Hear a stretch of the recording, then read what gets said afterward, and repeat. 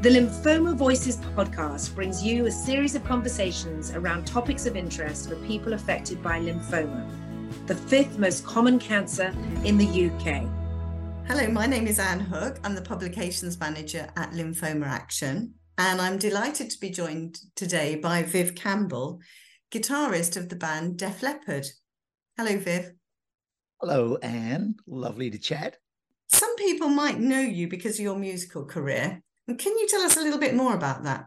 Oh, gosh. Well, it's been a long career. I am now 61 years of age, and I've been doing this my entire adult life. In fact, even before my adult life, I sort of had a bit of an epiphany in the early 1970s. 1971 or 1972, watching Top of the Pops one Thursday night and seeing T-Rex, Mark Bolan, and that was a light bulb, life-changing moment for me as a young kid. I just thought, you know what, that's what I want to do with my life.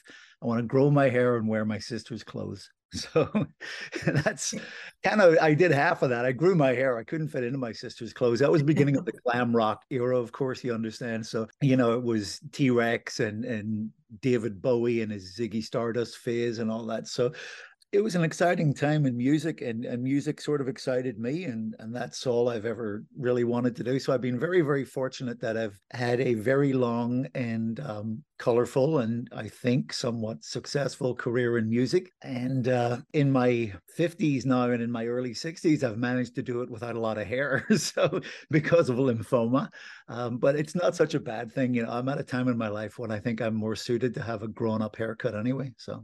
And you mentioned lymphoma. So can you tell us when you thought something was amiss in terms of your health? Yeah, I know exactly when it was. And as a result of that, I'm a really, really strong advocate in people listening to their own bodies, because I knew something was seriously wrong with me for about a year and a half before my doctors actually got serious with a diagnosis. And I kept going back to my doctors and they kept saying, oh, you know, it'll pass, whatever it is. It's probably nothing serious. And I kept thinking, no, I think there's something going on here. So, you know, you tend to, certainly as a guitar player, you know, I didn't have a great education other than life, but, you know, you have a lot of respect for people who go to medical school. Obviously, they put a lot of time and effort into it, and they're experts in their field, and you tend to sort of defer to their judgment. But, you know, you got to keep in mind that nobody's going to understand your own body better than you, because you're the only one living in it. But what happened with me was we were on tour. I remember we were in Asia. We were down in New Zealand and Australia and Japan. And I got sick on the road, and it was really sort of low level, stuffy head and a sore throat and a bit of a cough. I saw a doctor came to a show, give me some antibiotics to take for a month or 6 weeks or something. And I thought, okay. And I would take that and I'd feel a little bit better, but it sort of lingered. It never really cleared up. You know, a month or two later, we were touring in the UK and I got exactly the same symptoms. I saw another rock and roll doctor who came to a show and again, give me pretty much exactly the same thing. And, you know, just take this, it'll pass. And then I was home at the time. I was living in Los Angeles, California, and I went back to see my regular doctor about a month or 6 weeks after that, again, getting the same symptoms. And my doctor just telling me, well, sometimes these things just linger, you know. But I also had developed and maintained this very persistent cough. And the cough would ebb and flow. Some days it wasn't so bad. Other days it was really, really bad. On occasion, it got so bad that I couldn't even have a conversation. You know, I was constantly coughing. And so I went back to my regular doctor and he said, well, you know, go see this respiratory doctor down the street. So he referred me to the respiratory doctor. I went to see that guy and, you know, he asked me some questions, basically sent me home with an inhaler and a nasal spray and told me to come back in a month or 6 weeks. Again, you know, the cough was inconsistent. I mean, some days I would think, okay, this is definitely showing signs of getting better. And then other days it would just seem to get worse and no real logic to it. So anyway, long story short, I kept going back to the respiratory doctor probably for 6 or 7 or 8 months. And this whole time, they never gave me an x-ray or anything. And I kept thinking there's something going on inside of me. And I said, you know, can you just give me an x-ray? And, oh, you'll be fine here. Just take this, a stronger inhaler, you know, come back in a month. And then eventually, after months and months of this, I said, look, just x-ray me, just for my own peace of mind, just so you can see what's going on.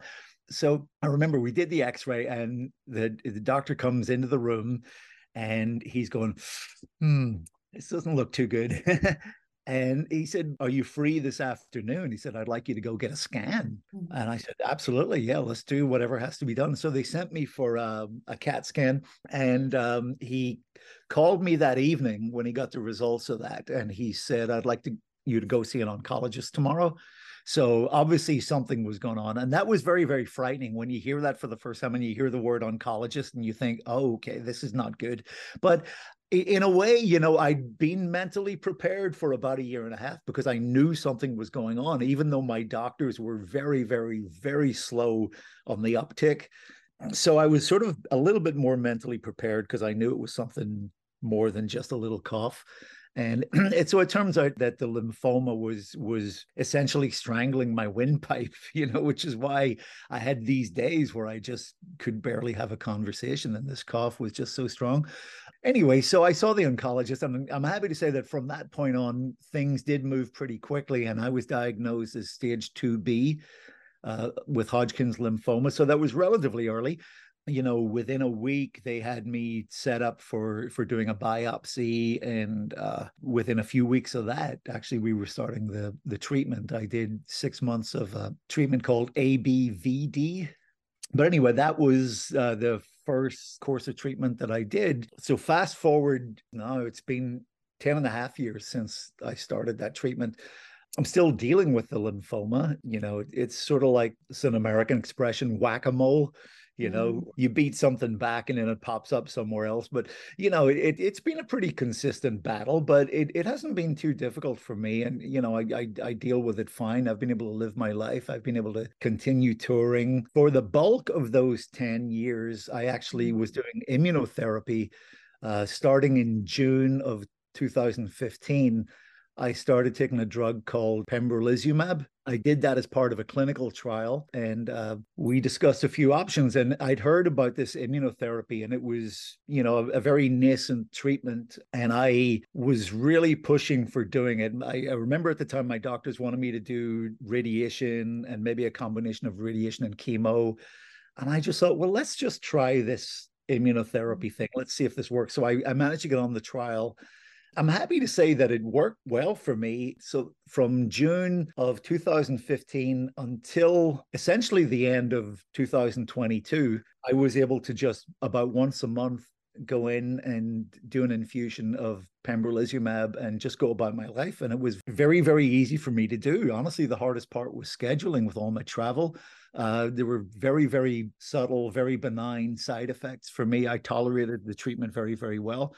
And that was working great, but it sort of lost its efficacy a year 1.5 years ago. And we could tell in the scans. I would do scans every 3 to 4 months, just as a matter of protocol anyway, to see what was happening. And my oncologist now had been telling me for essentially the last 2 years that the pembrolizumab was not being as effective as it once was, and that we were going to have to consider different treatments. So anyway, in November of last year, we did a combination of pembrolizumab with 3 chemo drugs. You'll have to forgive me because I cannot remember the names of the chemo drugs. But anyway, so I did a course of treatment, 6 cycles of that combination therapy of the 3 chemo drugs and the pembrolizumab. Unfortunately, it didn't put me into remission. We fell a little bit short of that. So I just recently, at the end of July, started doing 6 cycles of a combination therapy of a chemo drug called brentuximab and an immunotherapy drug called nivolumab. I'm halfway through that. I've done cycle 3. I do cycle 4 early next week. So far, so good.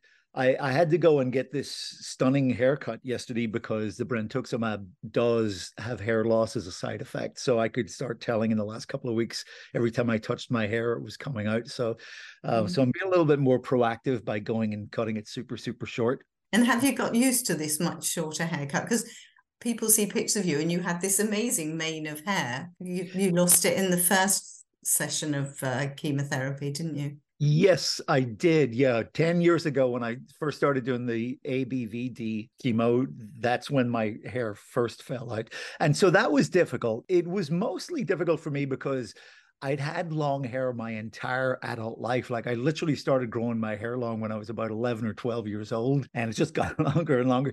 And it becomes part of your identity when it's around for so long, especially as a guitar player. And to be honest, it was a comforting thing to me because it gave me something to hide behind when I was on stage. I am naturally a very shy person, and I identify with being a musician. I don't identify very much with being a performer, even though, if I'm being honest with myself, that's really kind of what we do in Def Leppard.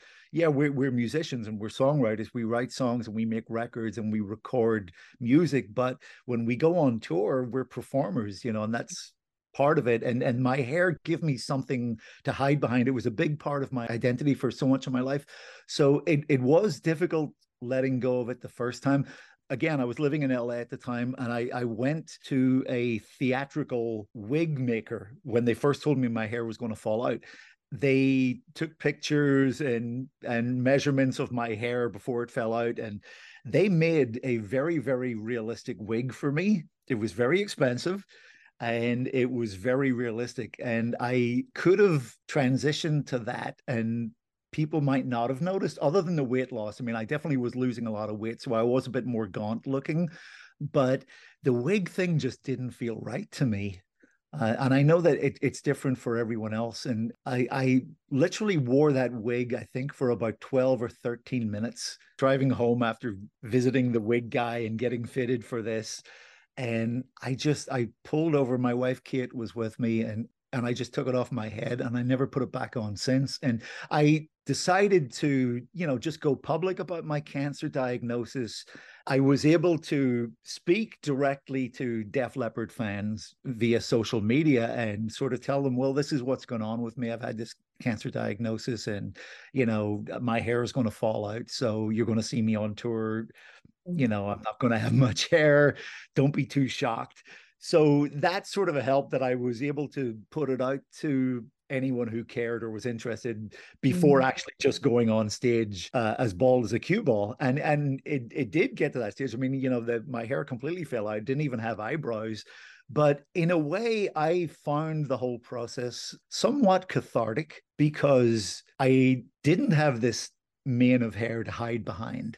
I had nothing to offer on stage but my talents as a musician, as a guitarist, as a singer, as a songwriter. And that's, in a way, it was somewhat liberating for me. And I realized that it's probably easier for me than for a lot of other people, because at this time I was already in my early 50s, I don't think I would have handled that as well if I had gotten this cancer when I was 20 years old as opposed to 50 years old, so I had a different mindset about it. So it is a very personal thing, but for me, I tried to look on the positive side of it. I didn't see any shame in it.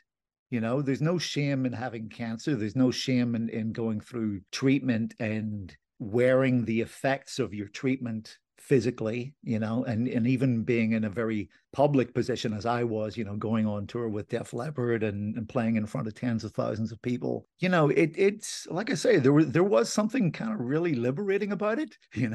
It's not my first choice, but you kind of go with it, and you own it and you make the best of it, and for me as a musician, like I said, there was something that just allowed me to go on stage and just focus on the essence of who I am as a musician and as a person, and to just put it all out there, Did you feel you got support from your fans as someone in the public eye?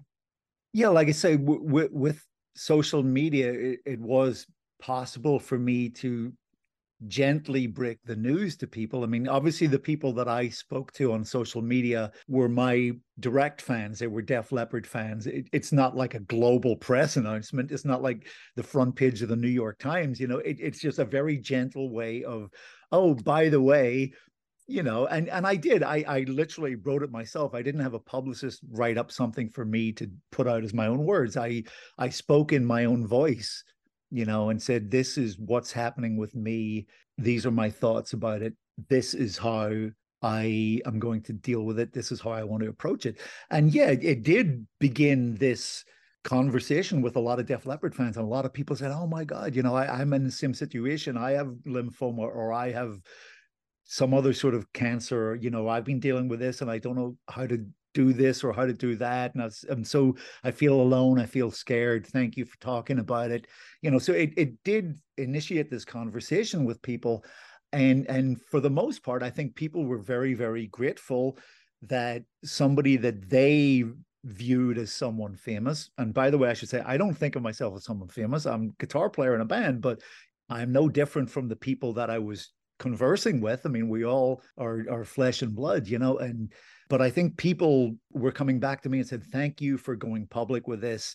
Thank you for going on stage with no hair, for normalizing cancer, because again, it's this stigma thing. You think cancer, you think death sentence, you think cancer, you think stay home and capitulate to the disease, give up on your life and your friends and your work and your social life. To hell with that. I mean, that was never going to work for me. So, I think people were very responsive and positively so, and very grateful that I was willing to discuss it and normalize it, go on stage with it. And have people been very supportive? People have been and continue to be extremely supportive. And actually, I found in talking to people in the years since that so many people have actually come up to me and thanked me for doing that, and saying that it really helped them in their journey and, dealing with the uncomfortable physical aspects that you have to endure when you go through treatment, and some chemos are more hardcore than others, obviously, and some of them really have a very debilitating effect physically on people. Others are more benign and more tolerable. But, in general, people, I thought, were very, very responsive. And for the most part, really grateful that somebody in a public position was willing to go out and just say, hey, it's part of life. Some people get cancer and you deal with it and your hair falls out and, And you've explained about the various periods of time when you've been undergoing treatment, and some of it's obviously been pretty tough.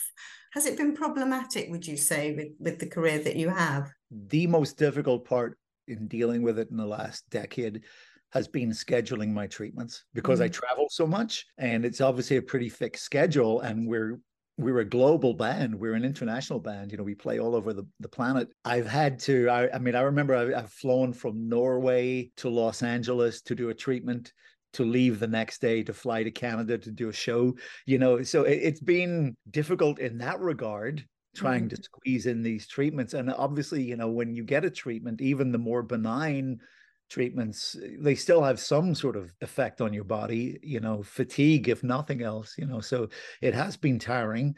I've been very grateful, not just to my doctors, obviously, but to my bandmates for allowing me to continue having my career with this. Unless you're actually the patient, unless you're undergoing the treatments, only you really know what you can physically and mentally tolerate. And it is different for different people. I am an intensely stubborn person. I think when I first got diagnosed with lymphoma, my bandmates, their initial reaction was, well, you can't go on tour. You should stay home. You should convalesce. You need to rest. We'll get somebody in to cover for you. And my initial thought is, whoa, stop. No one's going to stand up there on stage and do my job for me, because I know that nobody's going to do it as well as me. Because I'm also very, very proud of my work and my work ethic and my abilities, and at first I needed to convince my bandmates that I was physically and mentally able to do it. And there were some tough times. I mean, there were times when, when they would look at me and I was, I had no hair and I was emaciated and I was weak. I know that that's compromising the overall performance of Def Leppard. So I really am appreciative that they allowed me to do that. But in a way, the bigger Def Leppard story is part and parcel to that. We have a drummer, Rick Allen, who has one arm. He's known for that. Def Leppard, in fact, we're known for that. I'm in Def Leppard because the original guitar player, Steve Clark, passed away. So there's a lot of human interest story to the story of Def Leppard, that this is life. stuff happens, it's not all glamour and the high life. I mean, this is real life. We are real people and we go through these things, and yet we continue to go from strength to strength. And not only that, but we're also there for each other, and we support each other through all these things. So in that way, my cancer story does fit into the narrative of Def Leppard. But there were a couple of times, particularly in the summer of 2014, I was doing chemo called ICE. I was doing that in preparation to do an autologous stem cell transplant. There was one of the treatments about the midway point. For whatever reasons, I was given the drugs in the wrong order, and I had a very, very bad allergic reaction.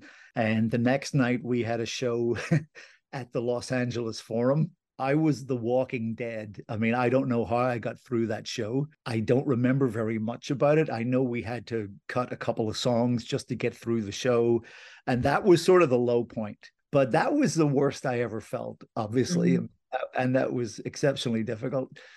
Other than that, I got through the shows. And but that was always my intention from day one when they told me that I had a cancer. I never once have felt like staying home and putting my feet up and just, giving up on work and on life. Way too stubborn for that. It actually makes me want to work even harder.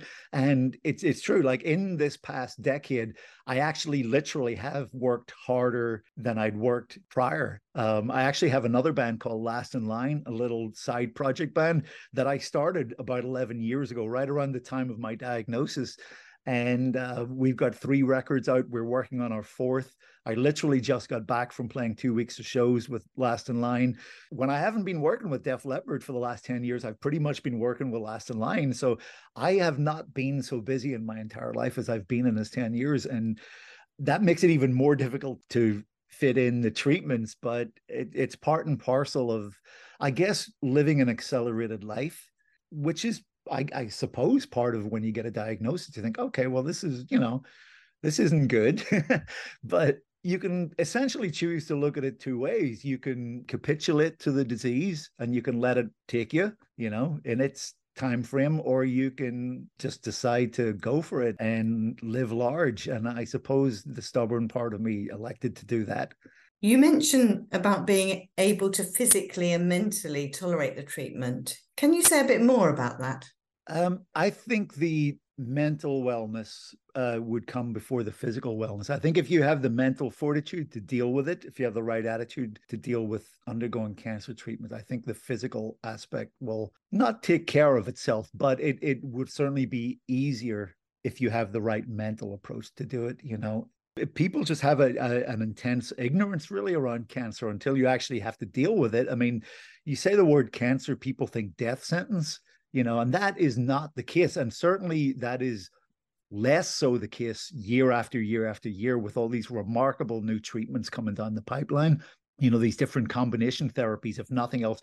We don't yet have cures for cancers, but we have so many wonderful new options for dealing with cancer, for managing cancer. And again, it comes back to the mental attitude. To me, it's always been about managing my cancer. And I am in control of that. I am ahead of my cancer. I always wanted to take that approach from day one, that I was going to dictate the terms, not the other way around. I think that's really, really helped me, and I know it's easier said than done. It depends on the cancer and the cancer diagnosis. I know people's ability to afford healthcare, unfortunately, that's a big thing, certainly here in America. Your access to good healthcare, it's not the same for everyone. But again, I've been very, very fortunate in that regard. Like I say, I'm stubborn. That's sort of what it comes down to, and I never saw cancer as getting the better of me. And I still to this day will not let myself think that way. I will probably go to my grave still battling it, but it's not going to be the reason I die. Old age will take me there. Cancer is not a death sentence, not anymore. It doesn't have to be. People should not think of cancer as a stigma. It's part of life, it's part of the process of life and death and living in between. it's one of those things you deal with. And just the very fact that we're all alive for any length of time is just a miracle in itself, and so you deal with what it is that life gives you, the good and the bad and the in between, and cancer is just a part of that. And, it's just part of the journey. So. Yeah. And, it sounds like work was a coping mechanism as well as anything else. But to manage to carry on working with a stem cell transplant, did you have to take quite a long period of time off to recoup from that? That was the only time when I had to miss some shows, and the band brought in a substitute to cover for me. And I hated that,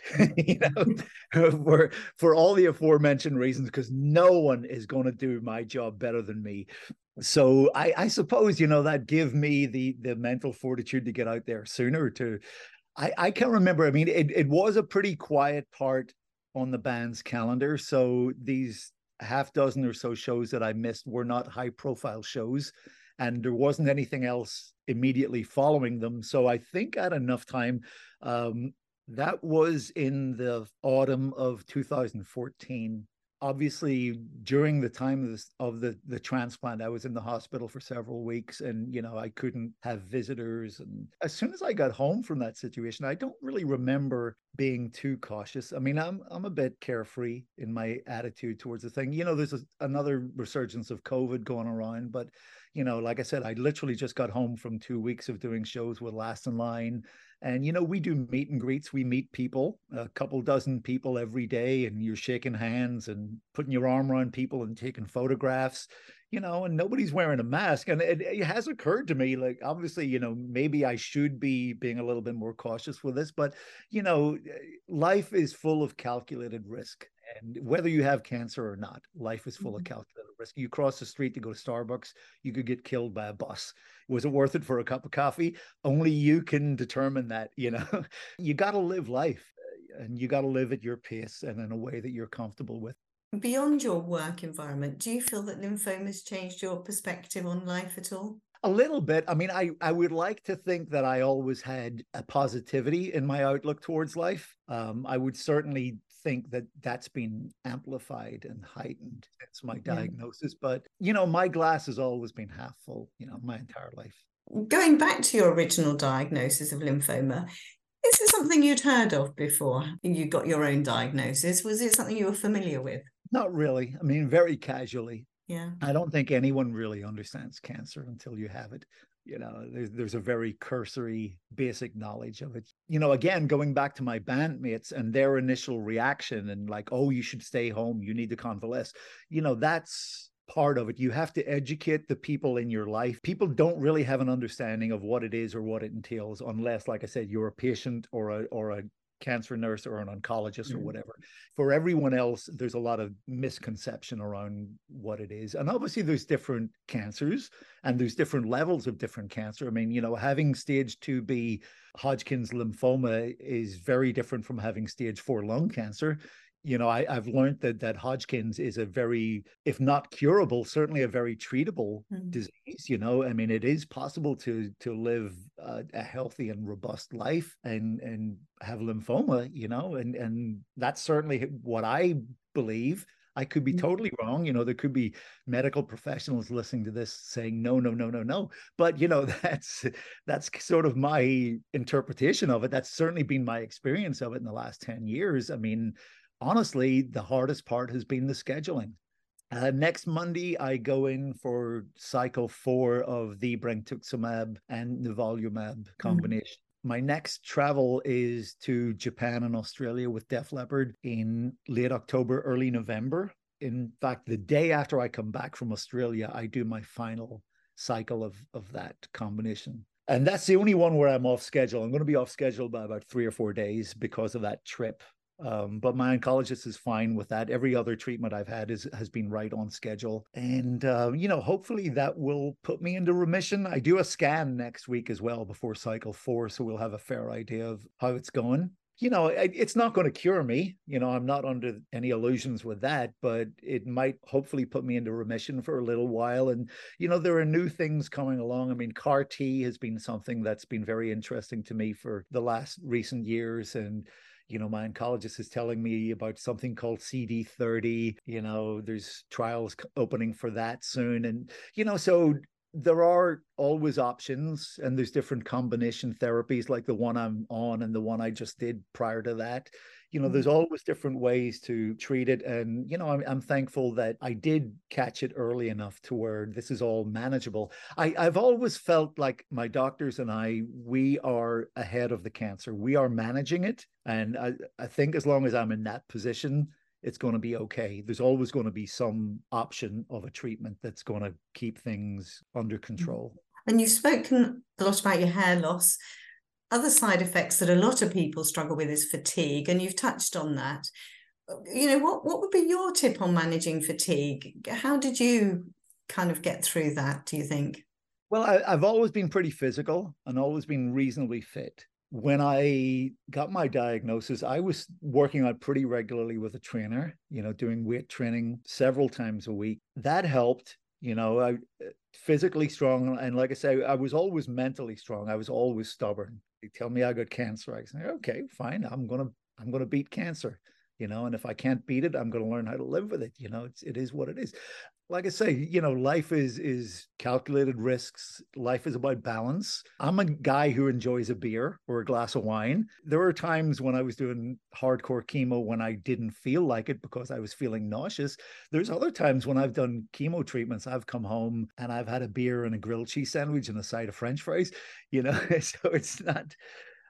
I don't go to the extreme of finding some bizarre diet to live on or living some Zen monk-like existence. Life to me is about balance, and it's about enjoyment, and you do what you need to do to feel good and to feel like you're taking care of yourself physically and mentally. And I continue to work out with a trainer pretty much every day now. That's always naturally been part of my life anyway. I don't want to give the wrong impression that I'm a 100% gym bunny and my body is a temple sort of thing. That's absolutely not true.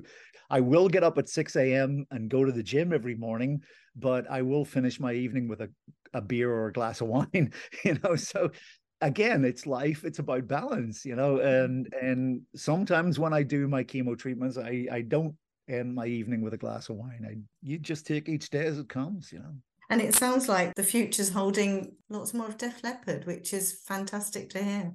It is actually, yeah. We've been fortunate. We are a bunch of old guys now, for the last 15 or 18 years or so, our audience has grown and grown and has become multi-generational. I mean, there are so many people in our audience now all around the world who are young enough to be our children. And that in itself is rejuvenating. When you go on stage and you get this energy from this audience because they're so much younger, and that's always been something that we've thrived upon as a band. We feed off of that, the energy of the audience, because we're playing songs that have been around for 40 plus years for the most part. So, we know the songs, we've played them thousands of times, but when you step on stage and the audience is excited and you feel that excitement, we're like vampires. We feed off of that, and that we cycle it and we give it back. And it's very, very good to be Def Leppard right now. And we don't take it for granted. And I'm not just speaking for myself, I'm speaking for my bandmates too. I mean, we are so aware of this, and we're so cognizant of this, and we're so grateful for this, and we just can't believe how lucky we are to actually still be able to do this, and that our career is growing even after 5 decades or so of doing it. Yeah, it's a joy. And it's a joy for us as well. I have a couple of other bonus questions that we do ask all our guests that I'd like to put to you. And the first one is actually, what brings you joy? Well, my work. Obviously, first and foremost, like ever since I saw Mark Bolan on Top of the Pops, that was it. That's all I ever wanted to do. So I do experience great joy in my work. And again, like when I got my diagnosis, that's why it was absolutely vital to me that I continue to work, because that is my source of life. Not the only source, obviously, but it speaks to the core of who I am. I am a musician. The hard part for me was reconciling the performer part of my job with having no hair, but like I say, that brought its own rewards. Like it was cathartic in its own way to work around that. So that brings me great happiness, and like I say, I was born with my glass half full. So I find happiness in a lot of things. The next question is, what one thing has helped you with your lymphoma and living with lymphoma? What one thing? Gosh, well, one person, my wife, Kate, she's had to put up with a lot. Just really grateful that she's been a rock for that. Viv, thank you very much for sharing your thoughts on lymphoma. I really appreciate it. My pleasure. Lovely to talk to you. For more information about lymphoma and the support we can offer to people affected by the condition, please visit the Lymphoma Action website at www.lymphoma-action.org.uk. Lymphoma Action. Inform, support, connect.